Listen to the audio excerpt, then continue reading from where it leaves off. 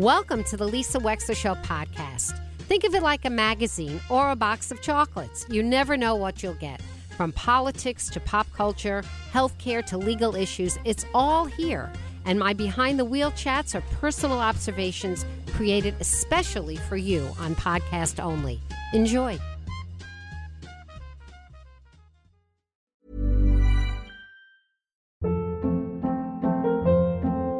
Hold up. What was that? Boring. No flavor. That was as bad as those leftovers you ate all week. Keke Palmer here. And it's time to say hello to something fresh and guilt-free. Hello Fresh. Jazz up dinner with pecan-crusted chicken or garlic butter shrimp scampi. Now that's music to my mouth. Hello Fresh. Let's get this dinner party started. Discover all the delicious possibilities at HelloFresh.com. Need new glasses or want a fresh new style? Warby Parker has you covered. Glasses start at just $95, including anti-reflective, scratch-resistant prescription lenses that block 100% of UV rays. Every frame's designed in-house with a huge selection of styles for every face shape. And with Warby Parker's free home try-on program, you can order 5 pairs to try at home for free. Shipping is free both ways, too. Go to warbyparker.com/covered to try 5 pairs of frames at home for free. warbyparker.com/covered. Our next guest, Martha Atkins, is up. I want you to hear a little bit from her TED Talk that garnered so much attention and is the reason I asked her on today. When I meet people at parties for the first time, think how much fun that is. What do you do for a living? Me and the sex girl and the bacteria guy can all go together to the party. So I meet them, and this happens. It is, gosh, that's really nice. I'm going to go get a drink, and I never see them again. Or something happens like happened at lunch today. Let me tell you a story. I've been scared to tell anybody because I didn't want anybody to think I was crazy. And I say, my goodness, I want to hear your story. Please tell me your story. It's these stories, yours and mine, that are going to bring comfort and hope and calm as we help the ones we love leave this world and as it is our own time to go.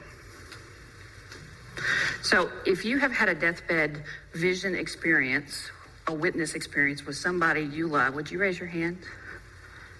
Okay. I would like for you in the next 48 hours to tell somebody about that. The more we tell our stories, the more we're going to eradicate this fear. And it's really important.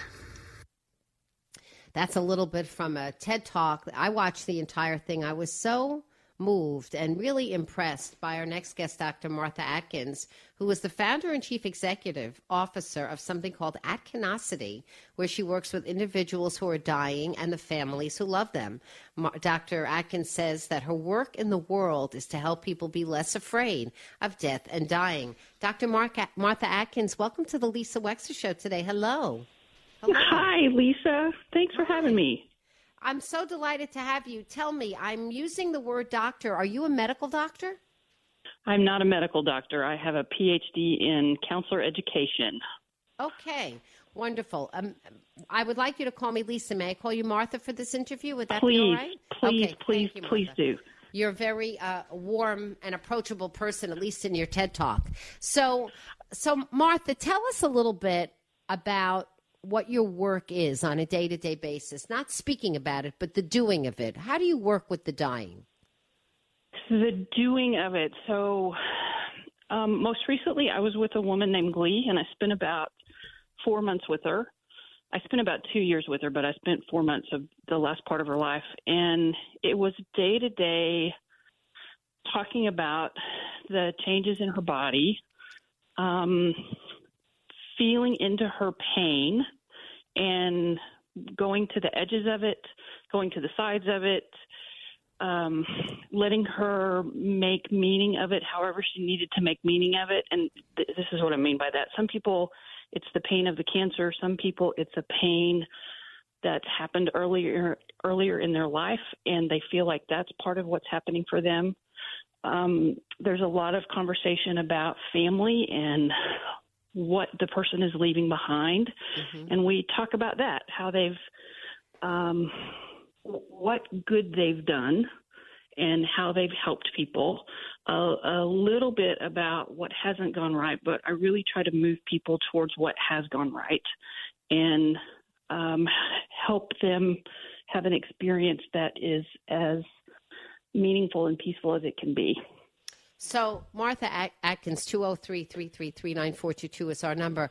So Martha, help me understand one of the things I thought was so illuminating about your talk is you do talk about the fact that so many people have had near-death experiences, and there do seem to be some universal accounts of them, or relatively universal accounts of them, and that if we believe those accounts, it should do much to eliminate or at least diminish our fear of dying.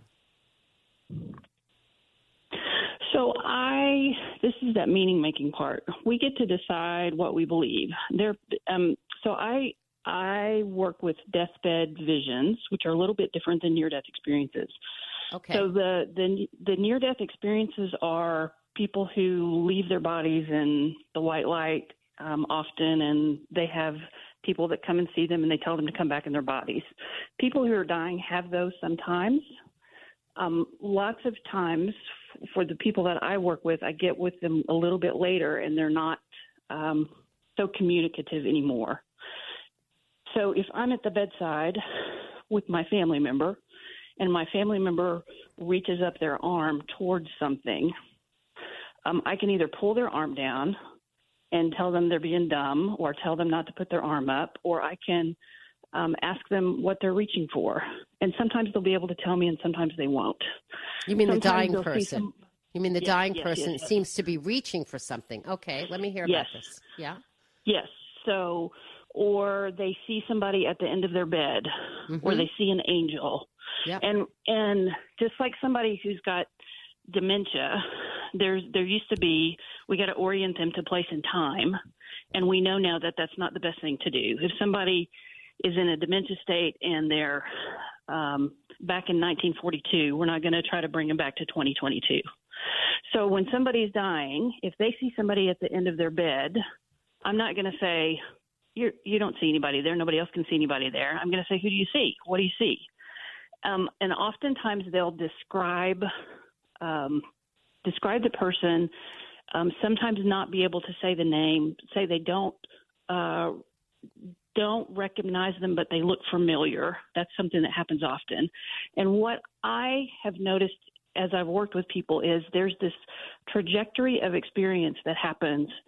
So early on, people will see, I call them friendlies, and I do that on purpose. So friendlies are people that the person doesn't recognize. And then a little bit later, they'll start to recognize people, family members. And then a little bit later, if they had a good relationship with a caregiver, they'll often see that caregiver, like a parent or grandparent.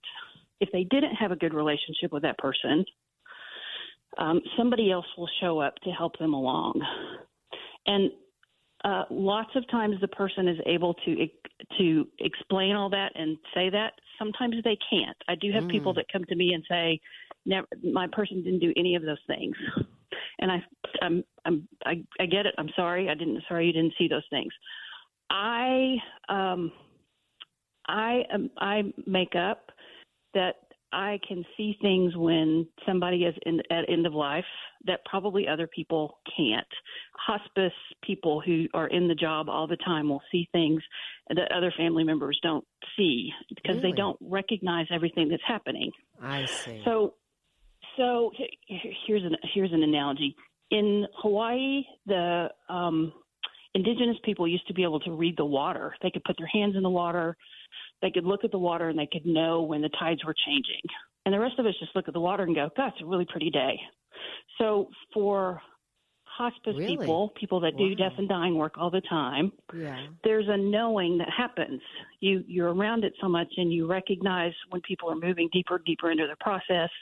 You recognize when they say particular things or start to use particular metaphors that they're in their dying experience.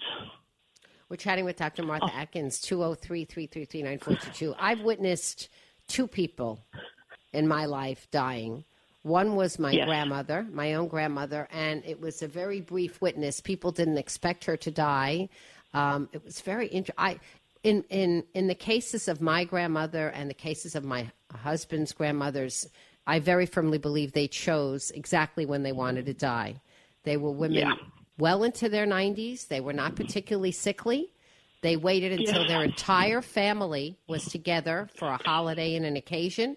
And in both these instances, afterwards, they took to bed and died. I'm serious. Isn't it brilliant? It's incredible, yes, I believe actually. You. Yes. It's totally incredible. It is. So with my grandma Syl, she was in a hospital bed, and all of us were in Florida around New Year's for the Christmas holiday, and we were all there. All the grandchildren, her daughters, everybody was there. And I visited her that day in the hospital, and her two daughters were with her in the hospital, and she told them to go to the cafeteria. And she decided to die while her younger daughter couldn't see her die because she knew that would freak out her younger daughter. But I, as her granddaughter, had seen her earlier in the day, Martha, and she had, she did something which I later recognized as death throes. She waved her hands a lot. She flailed around a lot. Do you know what I'm talking about? Yes. Her body sort of spasmed. And I remember distinctly thinking that, and it wasn't an eagle or anything crazy like that, a bird, but I just remember in my greater perception thinking the window was open and something's flying by. Don't ask me why I thought that, but that's what I was thinking. I love that. And anyway, so her hands were flailing, and she wasn't particularly conscious. In other words, she wasn't really communicating, but she was definitely dying, and nobody really recognized that. At the time, I didn't know what I was looking at. I left. As I said, my aunt and my mother went to the cafeteria because she sort of, at that point, waved them to go eat. And that's when she died. And that's when she died. But the other experience I wanted to tell you, which chatting with Dr. Martha Atkins, was much more prolonged. My sister, Jill Zarin, had a beloved husband, Bobby. And he had a cancer that eventually lodged in his brain. You know, just was one of these ugly growing cancers. And in his last week of life in the hospital, with all of us keeping vigil 24/7, and Jill knitting a blanket for him, and it was unbelievable. At the beginning of the week, Martha, he not only never wanted to die, this I believe, because he comes back all the time and talks to us. He didn't want to go. He didn't think it was time. He was angry. But he saw his mother, and he didn't like his mother. Yes. And he was afraid to be with his mother. And watching him not want to be with his mother was really, I'll never forget it, Martha, in my life. And he kept talking. I did not want to go be with his mother. And then at the end of the week, his grandmother came. I think he called her Babka or Baba, something like that. And he started talking to her. And his whole body posture relaxed and changed, and he was ready to go. Yes, she was the one. He was waiting for Babka. Yeah. So beautiful. So beautiful. So for us, when it's our time to go, this tells me, because I'm with you, there is a measure of control that people have. I've seen it over and over and over. There are beings, visions, our internal psyche. I don't know what it is that makes that happen, but there's something that happens that brings these visions to us to help us go.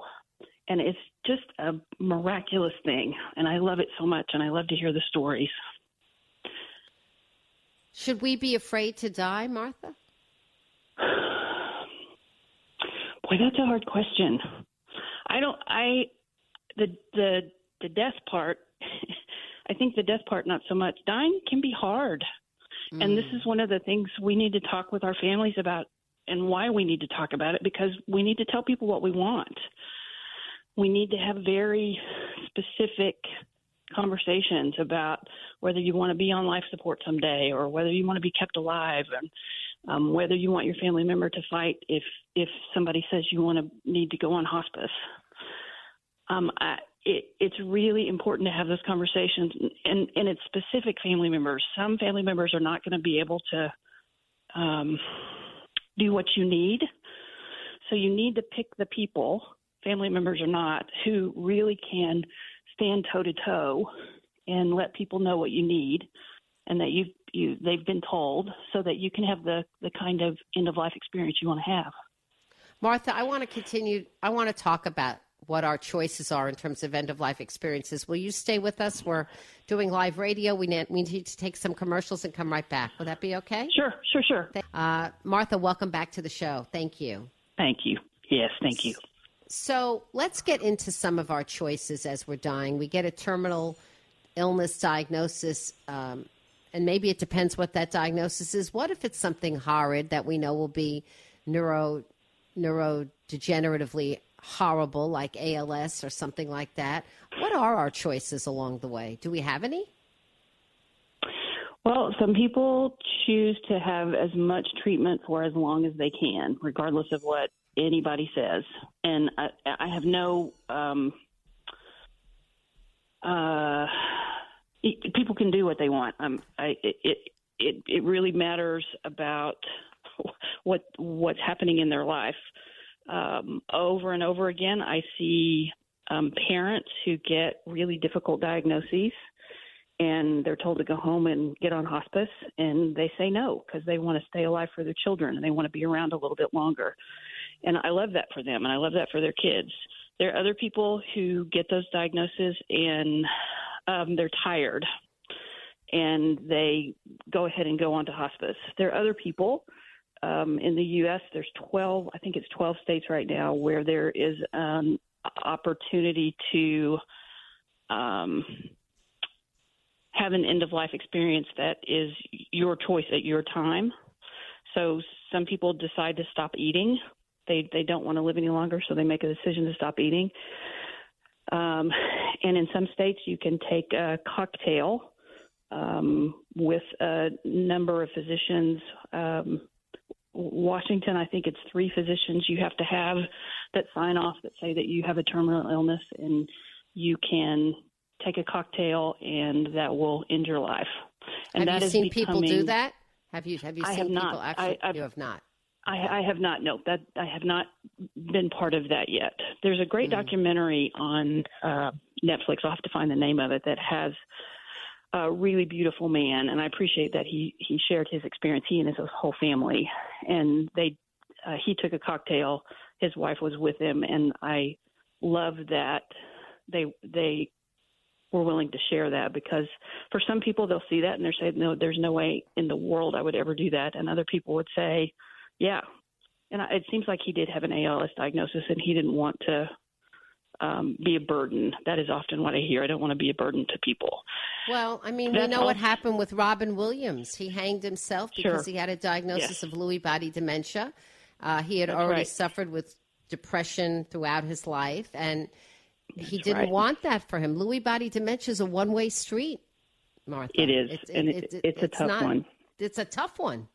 It is a tough one. And the world misses Robin Williams, but I guess he felt that this is what he wanted to do and the way he wanted to do it. Let's go to the callers. Diane of Milford. Diane, welcome. You're on the air with Dr. Martha Atkins, and we're talking about dying. Go ahead. Hi. Yes, I was.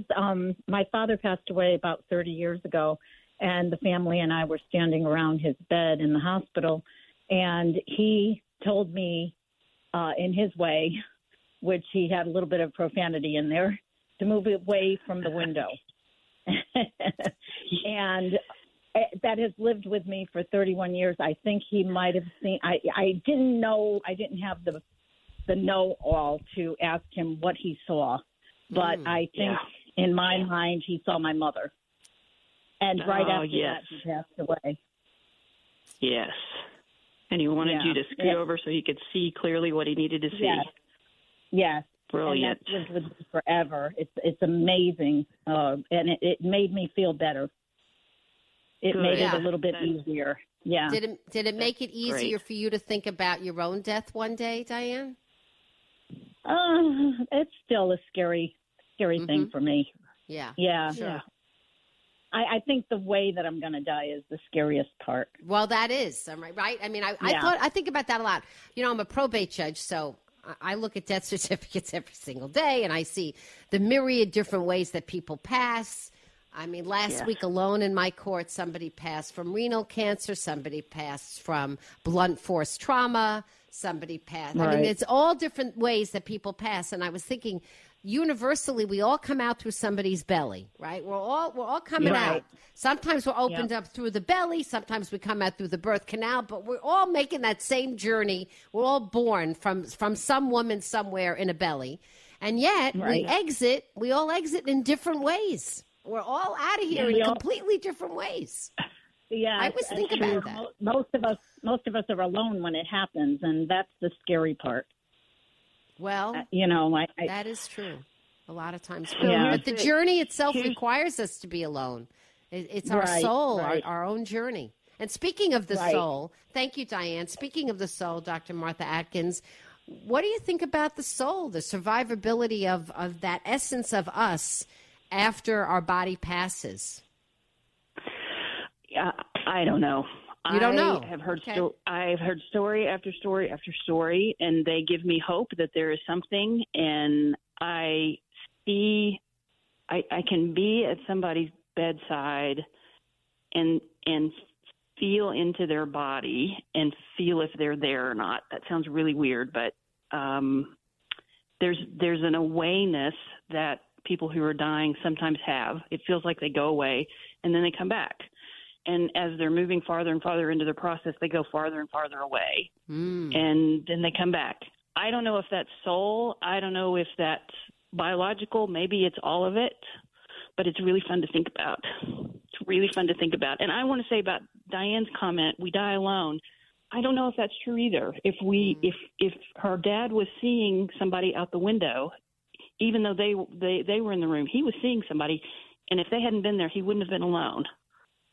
There's something, whether it's our brain or it's spirit or something, that comes to help us go. Randy from Milford as well. Randy, you're on the air with Dr. Martha Atkins. Hello and good morning. Hi, Lisa. How's it going? Great. What's your comment or question for Martha? Well, I guess it's more to let you know that movie documentary you guys are talking about was Waiting to Die. Yes, thank you. It was absolutely an amazing movie. I mean, it didn't really change my thoughts on it. I mean, I just think it's a personal decision, and I mean, it's good, I guess, that physicians are involved, but I'm curious what you guys think, because a lot of people who advocate for, I don't know what to call it, for what we're talking about, say that it should be part of the 10th Amendment. In other words, that people should have a right to decide about dying. In other words, a human euthanasia kind of thing. Is that what you mean, Randy? Yeah.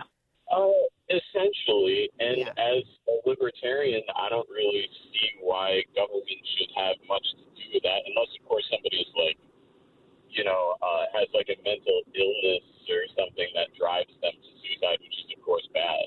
But in the case of terminal illnesses, I don't see any reason why anybody shouldn't make that choice. And, what should the government?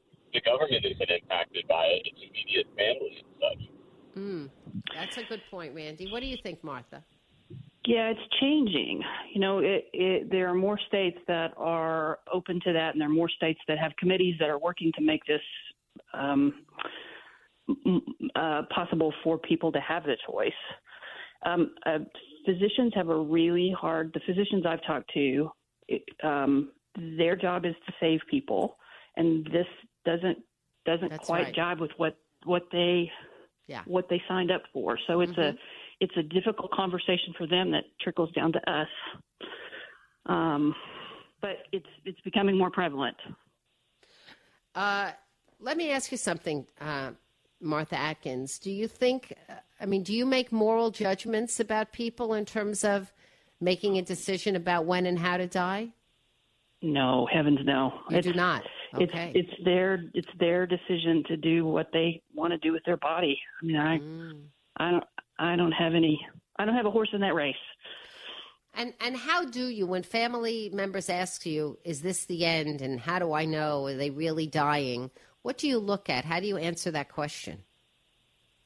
So you look at the trend of what's been happening over the weeks before, and what's changing and how much they're eating, and then that they're not eating, and then that they're not drinking, and they're not able to communicate any longer, and not talk. They're communicating, but they're not talking.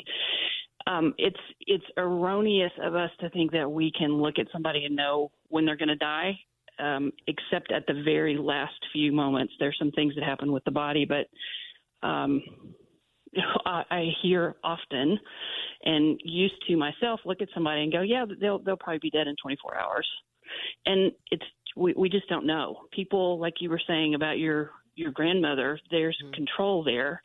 And people will then, my friend Glee was asleep 3 or 4 or 5 days and then came back for several weeks and then did the same thing and then did the same thing. And and it's exhausting for the people around.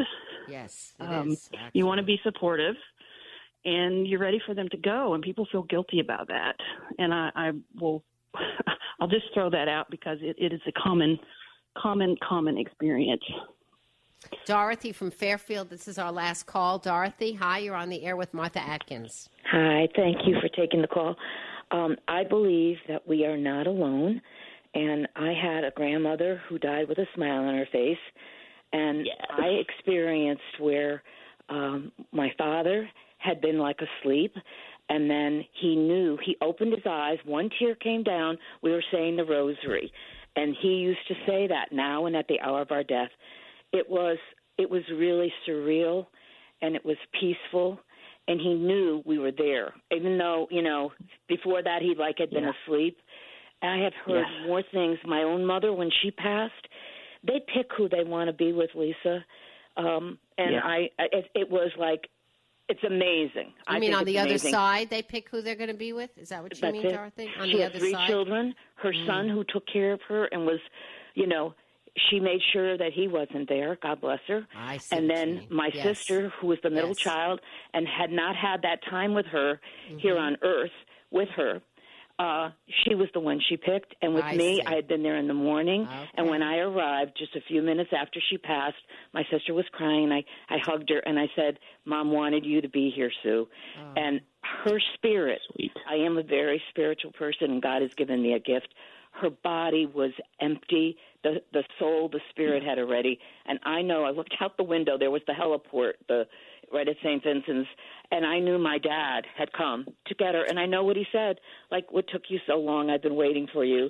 So that's the happy memory. She and my father, their spirits going up. Martha, thank you, Dorothy. Beautiful. Martha, we're going to have to run because the bell is going to clock us off. But I want to ask you, I have another question from a listener. Is it true that someone will not die because of an unresolved matter? Have you ever seen that, where people hold on to try and resolve things on Earth? I have seen both. I've seen people hold on, and I've seen people hold on because it's not resolved, and then hold on because it's not resolved, but then just let it go. Let it go. Let Martha themselves Atkins, go, thank you so much for being on the show today. What a pleasure. Thank you. We'll be back with more of the Lisa Wexler Show in the next hour. Need new glasses or want a fresh new style? Warby Parker has you covered. Glasses start at just $95, including anti-reflective, scratch-resistant prescription lenses that block 100% of UV rays. Every frame's designed in-house with a huge selection of styles for every face shape. And with Warby Parker's free home try-on program, you can order 5 pairs to try at home for free. Shipping is free both ways, too. Go to warbyparker.com/covered to try 5 pairs of frames at home for free. warbyparker.com/covered. Ever catch yourself eating the same flavorless dinner 3 days in a row? Dreaming of something better? Well, HelloFresh is your guilt-free dream come true, baby. It's me, Keke Palmer. Let's wake up those taste buds with hot, juicy pecan-crusted chicken or garlic butter shrimp scampi. Hello Fresh. Stop dreaming of all the delicious possibilities and dig in at HelloFresh.com. Let's get this dinner party started. Hi, I'm Daniel, founder of Pretty Litter. Cats and cat owners deserve better than any old-fashioned litter. That's why I teamed up with scientists and veterinarians to create Pretty Litter. Its innovative crystal formula has superior odor control and weighs up to 80% less than clay litter. Pretty Litter even monitors health by changing colors to help detect early signs of potential illness. It's the world's smartest kitty litter. Go to prettylitter.com and use code ACAST for 20% off your first order and a free cat toy. Terms and conditions apply. See site for details. Thank you for listening. If you liked what you heard, please share it with your friends. And as always, feel free to contact me at lisa@lisawexler.com.